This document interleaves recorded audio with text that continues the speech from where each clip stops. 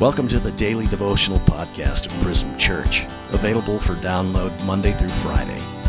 Hi, I'm Pastor Chuck Ryer of Prism Church in Pasadena, California. Our ambition is to encourage you to pray daily and reflect on God's presence in your life. As we contemplate the truths of the gospel, study the attributes of God, and meditate on the promises of God's Word, our hope is that we reflect these beautiful realities to those around us and at the same time refresh our own souls. This month's inaugural readings are from the New City Catechism Daily Devotional. The New City Catechism is the doctrinal standard of Prism Church. Today's devotional comes from question 39, which asks, with what attitude should we pray? The Catechism answers, with love, perseverance, and gratefulness, in humble submission to God's will, knowing that for the sake of Christ, He always hears our prayers. Today's scripture reading is Philippians 4, verse 6. Do not be anxious about anything, but in everything by prayer and supplication with thanksgiving, let your requests be made known to God. Our first commentary today is from John Bunyan.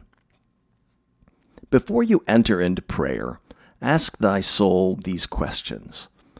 To what end, O my soul, art thou retired into this place? Art thou not come to discourse the Lord in prayer? Is he present? Will he hear thee? Is he merciful? Will he help thee? Is thy business slight? Is it not concerning the welfare of the soul? What words wilt thou use to move him to compassion?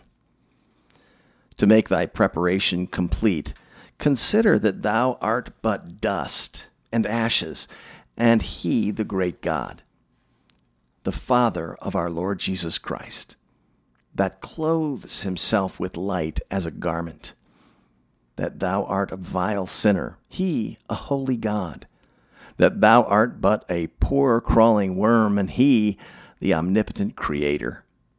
In all your prayers, forget not to thank the Lord for his mercies.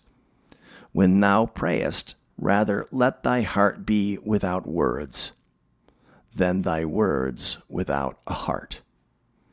Prayer will make a man cease from sin, or sin will entice a man to cease from prayer. Our second commentary today comes from Thabiti Anyabwile. Hypocritical prayer is an oxymoron. Hypocrisy and prayer just don't go together.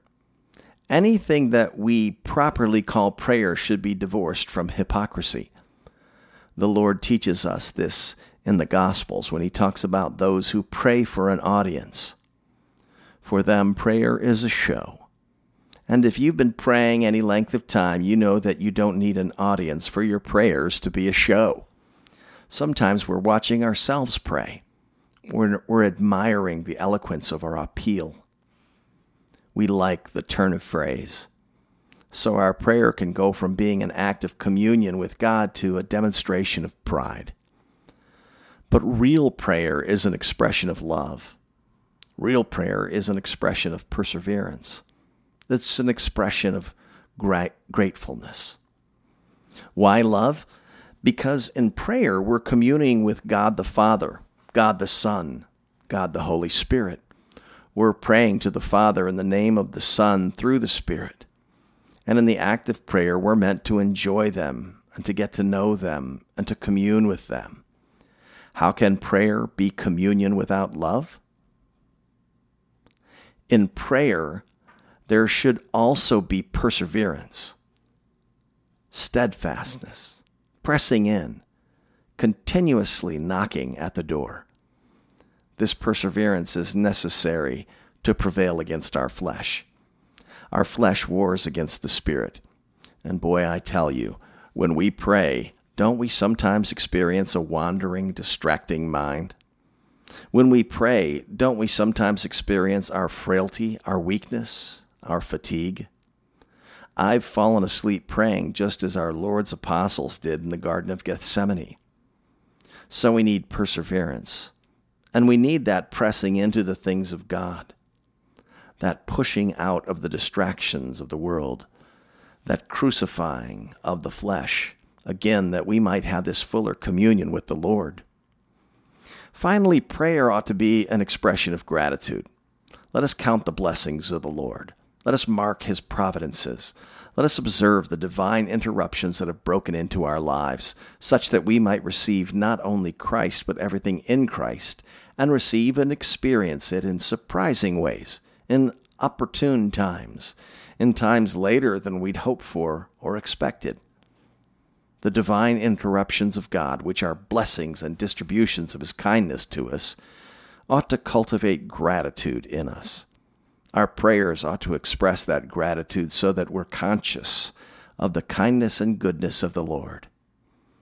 Even when we can't trust God's hand, as the saying goes, we can trust his heart because we know God is good, and we're grateful for his goodness.